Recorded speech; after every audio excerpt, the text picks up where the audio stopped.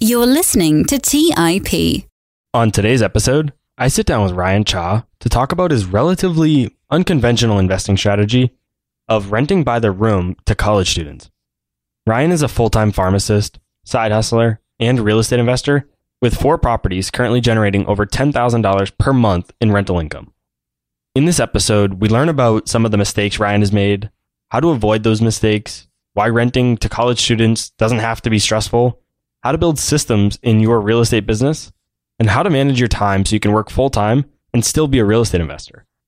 You'll also hear in this episode that this rent by the room strategy, not necessarily to college students, but just rent by the room strategy in general, is one that I've been studying quite a bit recently, and I've become quite interested in it. I'm curious, what do you guys think about this strategy? After you hear this episode, and the one with Todd Baldwin back on episode 37, how do you feel about it? I'm curious to hear what you all think. Connect with me on Instagram. My username is @RobertLeonard, and let me know what you think. Now, without further delay, let's get right into today's episode with Ryan Chaw. You're listening to Real Estate Investing by the Investors Podcast Network, where your host, Robert Leonard, interviews successful investors from various real estate investing niches to help educate you on your real estate investing journey.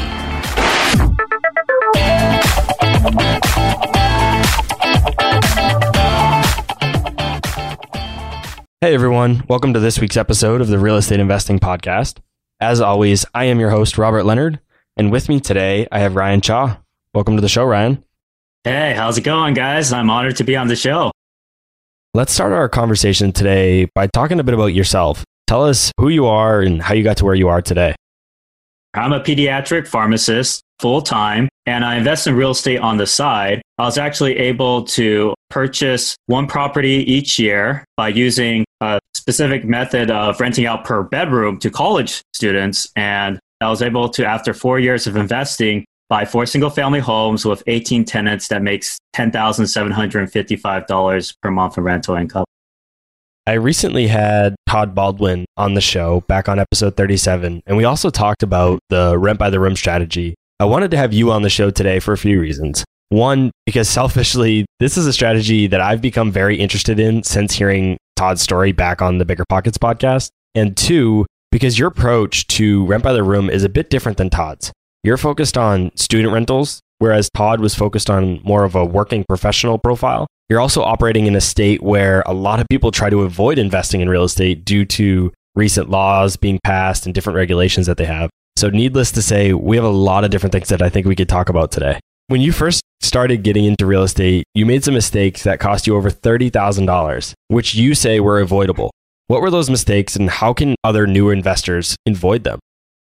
So the first property I bought was in 2016. It was about a year after I started my first job as a pharmacist. I actually worked a lot of overtime and I put in 6-7 days a week at my job to be able to buy my first rental as quickly as possible because I knew it required a lot of capital to get started, or a good amount of capital to get started. And so I bought that property for $262,000 in my local college town. It was a 3-bed, 2-bath, and I was able to add an extra bedroom, which made an extra $620 per month.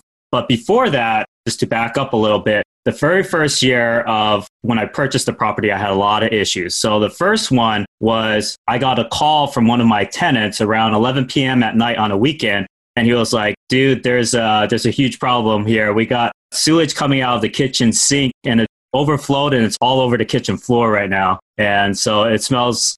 So I had to call a bunch of people up to see if I could get someone over there to sanitize the whole place. And then I had to get a plumber to check out what's going on with the pipes. So he found out after he stuck a camera down the pipe that it was a cast iron pipe, rusted over, had roots sticking into it, and the whole pipe had to be replaced. So it ended up costing me $9,000 to do that. Not only that, I had a vacancy for that first year because I didn't know how to advertise my place. I actually just put a for rent sign on the lawn and I was like, oh, that should be good, right? But no, I ended up with a vacancy that cost me about $5,200 because I had 8 months of just not having a tenant in that room.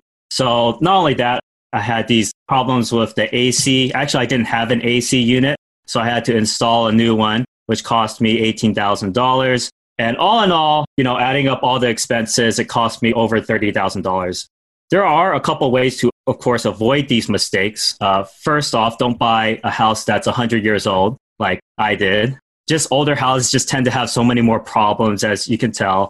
And then you could do a sewage line inspection during the inspection phase of the house or during the escrow phase of the house and use that as a negotiation point at the point of sale if you find any breaks in the pipe or something like that. So what made you want to focus specifically on student rentals? How were you able to use student rentals to avoid many of the downsides of investing in California? So actually, California is a very tenant-friendly state for sure. And I learned this actually, my grandpa, he bought a couple properties in the Bay Area in the 50s. And these were super cheap back then, obviously, before Silicon Valley even existed yet. And then they appreciated in price like crazy and were able to help him retire early. And not only that, he was able to help pay for part of our college education. So that's kind of like my inspiration for this. But he also had to deal with a lot of strict tenant laws, especially in San Francisco, with the multifamily property that he bought. So I realized that a lot of the laws out there, especially in California, are directed toward multifamilies rather than single-family homes. And because I purchased single-family homes, I don't have to be capped by a lot of the laws, like the rental increases and all of that are capped on multifamilies. But single-family homes and renting out per the bedroom, it's actually okay to have multiple leases. And as long as you check with the city that you're investing in, you're able to really maximize your profits by using this method. And in fact, I'm able to double my profits. If I check Zillow or Rentometer, how much rent I should be making, it's about $1,500 per month. I'm actually making around $2,700 to $3,100 per month per house. It's a really powerful method, rent by the room, and it can double your cash flow. So why students? You could rent by the room to anybody. You could do working professionals like Todd Baldwin does. You could have no specific profile. You could just rent it to anybody. So why did you pick students? That's a great question because for me, actually, I saw my friend doing this in college. He lived in one of the rooms. He house hacked, right? So he basically lived for free because his roommates were paying for the mortgage. And so I was like, hey, I can do this, right? And I have connections to the school. I actually rent at the college that I went to pharmacy school at. And so I have those existing connections. I kind of knew a little bit about how to kind of advertise initially, although I, of course, had problems that first year. So then I perfected a system. I call it the Prime system for vetting and finding high quality college students. So these are usually like third or fourth year college students, ones who are more mature. They got their party life out of the way. They're usually ones who are also professional students. So I target specifically like pharmacy students, dental students, medical students, people who are in the graduate school. So they have to do well on their midterms and finals or else they're not going to get their doctorate degree. So they're a lot more serious about their studies and a completely different tenant profile than, some freshman who kind of gets started in college and wants to have a party life or a party house, right? So how do you ensure that college students are going to be able to afford the rent and pay you consistently on time? So I have the Prime method. So P stands for, let's just kind of run down it because it'll definitely answer this question. P stands for placement of advertisements. So first you have to figure out where your target tenants hang out. If you advertise in a place where they're not even hanging out, then it's like fishing in an empty pond. So for me, I kind of go for Facebook groups. Craigslist is good too. And then I also have like, where do they hang up flyers on campus? I contact the student government, I contact the school and kind of see where can I place my ads. The second part is reviewing their social media. So this is very important to determine, are they a party type tenant or are they a more studious type tenant who's going to focus on their studies? So I look for drugs, alcohol, raves, smoking, usually on their Facebook profile. And I kind of vet the tenant that way. I stands for identifying the type of tenant. So when you interact with them, are they constantly someone who asks for a cheaper deal? Are they difficult to communicate with? Do they get angry easily? Those are the kind of questions that I ask myself, like what type of tenant is this? M stands for measuring responsiveness. And typically the more responsive a tenant is, the more responsible they will be. So if you have a tenant that pays late rent, you want to ask them for the late rent. You don't want someone who's going to wait like 2 weeks to get back to you. You want someone who's going to get back to you right away. So obviously, the more responsive a tenant is when I'm communicating with them when I'm vetting them, the more responsible they'll be down the line. And then the final part is E, of course, which stands for ensuring proof of income. Usually for me, I get the bank statements and the FICO score from the parents to make sure that the parents can afford the rent. Not only that, sometimes students take out student loans to pay for housing. And so you can get the student loan documents if they decide to use that to pay for rent. With the COVID-19 pandemic present in the US right now, this is an interesting time to be talking about this strategy. Not necessarily rent by the room, but because of college. A lot of schools have sent students home and or they've gone virtual for the next few semesters at least. How has this impacted your student rental business? This actually did throw me through the ringer. I was fearful, of course, when my college closed down. I was like, oh, shoot, how am I going to get tenants, right? So what I had to do was, of course, beefed up my advertising. I contacted the student government and say, hey, can you maybe put up some flyers for my rentals around the area? And I feel like it's a great choice for a lot of students because I'm actually very, very close to the school. And they said, yeah, sure. I'll actually email out to the whole pharmacy school list, the email list. And I was like, oh, cool. That's great. So they did that. They placed their flyers. I also, when I got in contact with a tenant or a prospective tenant, I would go on a one-on-one call with them and ask them what are their concerns, what objections do they have. So I did a lot more marketing, and having that call one-on-one with them, it adds that personal touch and that personal connection. So they're more likely to say, hey, this Ryan guy seems like a nice guy. You know, he's going to probably make a good landlord for me. I might as well stay at his place. So I'm proud to say, even though I did offer some discounts and all that to fit people's budgets, I was still able to rent out fully all of my bedrooms. And my revenue for fall semester per month is $9,230 per month, last time I checked. So yeah, I was able to make it work. And is that with your school being shut down?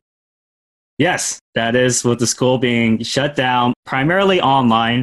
For spring semester, though, they're looking at this hybrid system that they're going to use where half of it is online instruction and half of it is on campus.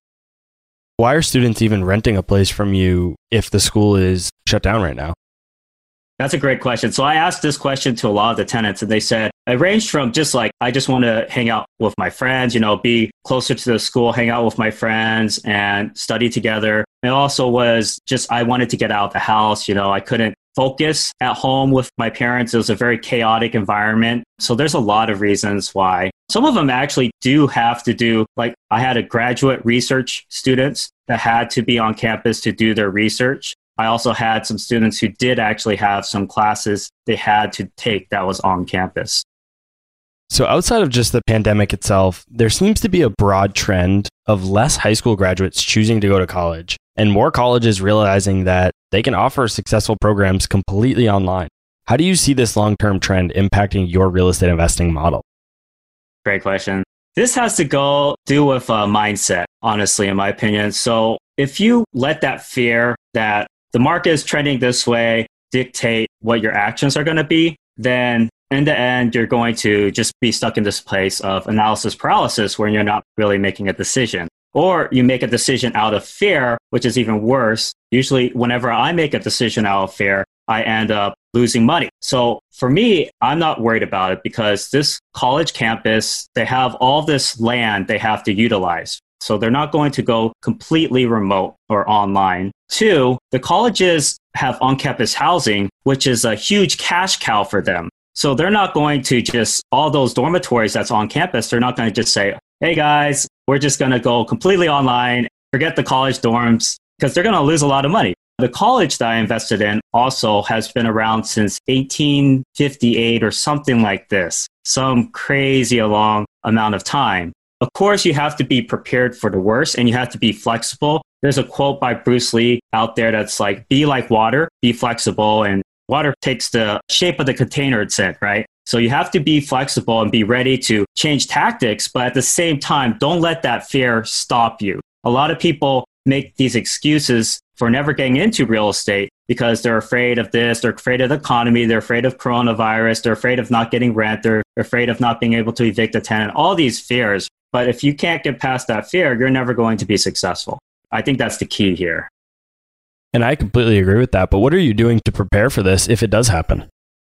obviously I can retarget for usually other high quality tenants. So like thinking of like medical professionals. I'm also near a hospital, so I could retarget toward new grads, people who just started getting into their pharmacy or medicine, and they just got out and they need a place to rent because they have a high burden of student loans. Especially like pharmacy loans and medical loans, they're usually in the like $100,000 or $200,000 range. So they're paying $2,000, $3,000 payment toward those loans every month. They're not going to be able to purchase a property right away. So most of them will be renting, and those are the types of tenants I would retarget towards. When I think about the rent by the room strategy, the cash flow numbers seem to always outperform traditional rental strategies. But one of the few downsides that I could think of is the increased effort it must take to manage tenants individually. I think you mentioned across 4 properties, you have 18 tenants. So rather than just by the unit, it reminds me a bit of Airbnb. And the returns tend to be better, but it takes a lot more work. Of course, it's not the same as Airbnb because Airbnb is short term with tenants turning over frequently, whereas rent by the room is generally longer term. But I draw a few parallels in terms of the effort required as the property owner. How are you able to manage the level of work required to manage 4 single family rent by the room properties while working a demanding full-time job as a pharmacist? So I do self-manage my properties. The answer to your question is twofold. One, you have to make sure you find high quality tenants. And that's what the point of the prime method is. That's why I teach my clients as well, the prime method to find high quality tenants. The second thing is tenant empowerment. So tenant empowerment means basically assigning specific responsibilities to tenants to help take care of the house. I want you guys to reframe this instead of saying, oh, I have 18 problems I might have to solve. Reframe it to saying, I have 18 little helpers that might be able to help around the house, help manage the property and take care of things. Because it's really about connecting with those tenants and having them take on those roles and help you out when things come up on the house. It's also having systems in place. So I have a team in place, like I have a team of contractors that I can go to for if the toilet breaks down, there's a more major repair that needs to be made. I just forward any problems to them and then they take care of it. They have the code to enter into the house. They can do their work. They can go and then send me a bill and then I'll send them a check. And it's completely hands-off, automated. The last time I was actually down at one of my properties was in August of last year, of 2019. So yeah, you can tell the importance of systems in this whole process. It really changes the whole real estate investing for people. It sounds like really having good quality tenants is the staple to this strategy and also specifically your process. I mean, everybody wants to have good tenants, right? I want to have good tenants in my properties and they're not student rentals. They're just traditional rentals, but I still want to have good quality tenants. But it sounds like with how much empowerment you give your tenants, which I do myself as well, it sounds like you really need to have those high quality tenants. Exactly. Like I said, it's 2 parts. Finding the high quality tenants and then managing them using empowerment. So when you're actually looking for properties, what are some of the major characteristics of a property that you're looking for when searching for properties that might suit the rent by the room strategy? And how are these types of properties different than traditional rental properties? I actually look for cookie cutter properties like 3-bed, 2 baths. Most properties are around 3-bed, 2 baths. But I also look for that value add. So is there an extra bedroom, like an extra family room or a living room that I can turn into a bedroom? Or can I split the large living room in half using some drywall and turn part of that into an extra bedroom? Because every bedroom I can add is an extra $620 per month I'll be getting in rent. I look for properties that are very close to campus, usually a 5-minute walk distance from campus if possible, because the closer it is, the higher rates I could charge, because on-campus housing, they charge $1,200 per month and the student has to pay for a meal plan. I'm only charging $620 per month average, and they have more privacy compared to college dormitories. They have a lot more space, and some of them are actually even closer to their classes than the on-campus houses. So it's really a great market. You can see this is what I call a blue ocean market, where it's like untapped potential. I have 18 tenants out of the total 5,200 tenants enrolled in the college campus, and that's only like 0.3% of the total number of tenants I could be having. And so when you're talking about adding extra bedrooms, it sounds like you know that if you add a bedroom, you could get about $620 for that bedroom. So are you doing a calculation to say, okay, if I spend $20,000 to add an addition onto this property and get an extra bedroom at $620 a month and it costs me $20,000, that's a 37% return for the year. Are you doing that type of calculation to see if it's worthwhile? So you want to know your break-even point when you do that, exactly like that. I actually rather, instead of adding additions to the property, I rather either repurpose an existing room, or I would like to divide a room in half and make half of it a new bedroom. Because those are a lot cheaper additions than actually pouring foundation and adding a new addition to the property. It's a lot simpler. So after we talked about those issues at the beginning of the show that you had with your first property, it cost you over $30,000. That clearly didn't stop you because you've gone on to do 3 more deals after that. So why didn't those issues stop you? Why didn't losing almost $30,000 or over $30,000 scare you away from real estate? How did you overcome that? This comes back to the mindset. Having a big why is very important. So why are you guys doing this? For me, the moment was when I had my first job as a hospital pharmacist. I came in, and I think the first week or so, I was asking one of the senior pharmacists next to me, I was like, oh, what do you like about your job? What do you like about working here? And he said, to be honest, and he was like in his 60s, right? He was like, to be honest, I would have quit a long time ago. I'm just here to make my paycheck and get my benefits. I was like, man, that struck a chord with me, right? This could be me if I continue down the line. I do love my job, but I don't want to be have to be working until I'm 60 or 65 years old. And real estate provides that freedom to be able to live life on your own terms, be able to do what you want, when you want, where you want, with whomever you want to do it with. Because once that passive income pays and covers all of your expenses, you achieved financial freedom. And so having that big why and that strong goal is what kept me going, even though I was like, after that first property, I was like, I'm not sure if I'm good at this. I'm not sure if I'll be a successful real estate investor because I lost a ton of money on this first deal. But it's that big why that really keeps you going. And you're like, especially for me, I was like, hey, my grandpa did it. He was able to make it work. I can make it work too if I just keep at it. So I just kept at it. I focused on it. I did one model. I copied it. I repeated that same process, and then I scaled it. And that's why I'm where I am today, having a 6-figure rental income just coming from my properties as passive income. Before you even did that first deal, what were some of the limiting beliefs that you had, and how did you overcome those? This really goes deep into mindset. I would say one of the big things was identity. So I didn't identify as a successful real estate investor when I started. Obviously, I identified as a struggling real estate investor, as the underdog. But there's a concept out there called be, do, have. So a lot of us, we start from the have. We want to have this. And so we do things to become that person. But instead, it's the opposite. You should become that person first. Act as if you were that successful real estate investor. What would a successful real estate investor do if they were in my position? Oh, they probably wouldn't be scared off by losing $30,000 on their first deal, right? They would probably still keep that property, hold it, let it appreciate over time, figure out how to make profits, cut expenses, and then they would go from there. And so that was a major shift for me, is stepping into that role, stepping into that identity of a successful real estate investor. And that's really part of what led to me being able to create this system and be able to scale so quickly. So tell us a little bit more about your journey from that one property to where you're at now with the 4 properties. What were the other types of properties like? How similar were they to your first one, and how did you go about all of them?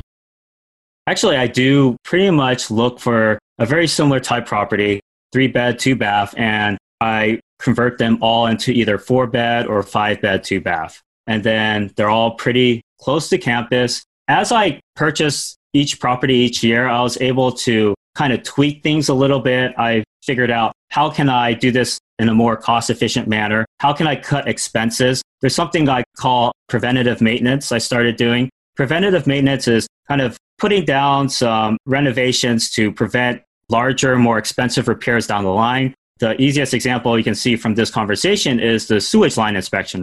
So just doing that inspection on the early phases, I could kind of negotiate the deal and get that line replaced before it becomes an emergency. One thing that I think is super important, whether it be real estate, whether it be mindset, I also host another podcast that's all about stock investing and personal finance. So whether it's any of those topics, even entrepreneurship, I think setting expectations is huge. I think if you have the wrong expectations going into anything and it turns out to be different than what you expected, I think you're going to be disappointed and you're going to be unhappy no matter how good the outcome is if you expected it to be better. So how has real estate investing been different than what you expected before you became an investor? What has been better about it than you expected? Maybe what's been worse about it? I would say the biggest expectation was I thought it was going to be pretty simple. I thought I was just going to buy a property, rent it out to college students, do what my friend did, and it would be just that simple. I didn't realize that there are so many problems that could come up with house in terms of maintenance, especially like older houses. So I learned throughout the years how to vet better deals where this is in a much better shape, better condition. These are the things that I can do to prevent major repairs down the line. Things like even taking out grass, putting in bark to save on the water bill, putting in LED lights to save on the energy bill. And I really created this system in place so I could make profit, like guaranteed profit on each rental because I knew how to run my numbers. I practiced at it. I even created like a deal analysis calculator for this. And so, now I know as an experienced investor what exactly it takes to create that profit. So where do you see yourself going from here as a real estate investor? Do you plan on continuing to scale the student rental rent by the room strategy? Do you plan on going into traditional rentals, maybe out of state or some syndications or just bigger deals in general? Where do you think you're going to go with your portfolio? That's always a great question because there's this debate whether you should just leverage like crazy or you should pay off the rentals and have that peace of mind and be able to have that maximum cash flow. For me, I kind of have this choice where I either pay off my rentals right now, and I could actually do that in the next 3 years or so by reinvesting the huge amount of cash flow that I'm getting. And of course, reinvesting like W-2 income and all of that. I could be able to pay that off within 3 years. So I would be around 31 at the time, and I would retire with that six-figure income just coming in. So that's one choice. The other choice is, of course, to leverage like crazy. I could use the equity on my existing property, take out something called a HELOC. I actually have a HELOC already. It's called a home equity line of credit. Basically, it's like a credit card. You take out the equity on the property to put a down payment on another property, like a fifth, sixth, or seventh property. So I'm kind of in between at this stage. If the market does crash, of course, I'll be leveraging like crazy, taking out the equity, putting on 4th, 5th, 6th property. But I could also, I'm at the stage where, hey, I can pay it off in 3 years, no biggie, and just retire. It's nice having that choice. Ryan, thanks so much for coming on the show today. For those listening who want to connect with you, where's the best place for them to go? I have a free PDF for people just trying to get started in real estate investing. And I actually go through my specific method of rent by the room, student housing, and provide a lot of great strategic information for you guys. And you can get that on my homepage at www.newbierealestateinvesting.com. That's www.newbierealestateinvesting.com. And newbie is spelled Newbie. Awesome. I'll be sure to put a link to that in the show notes so anybody listening today that wants to check it out can click the link below in your favorite podcast player to go get that free PDF and check out Ryan's website. Ryan, thanks so much. Thanks for having me on the show, Robert. All right, guys. That's all I had for this week's episode of Real Estate Investing. I'll see you again next week. Thank you for listening to TIP. To access our show notes, courses, or forums, go to theinvestorspodcast.com. This show is for entertainment purposes only. Before making any decisions, consult a professional. This show is copyrighted by the Investors Podcast Network. Written permissions must be granted before syndication or rebroadcasting.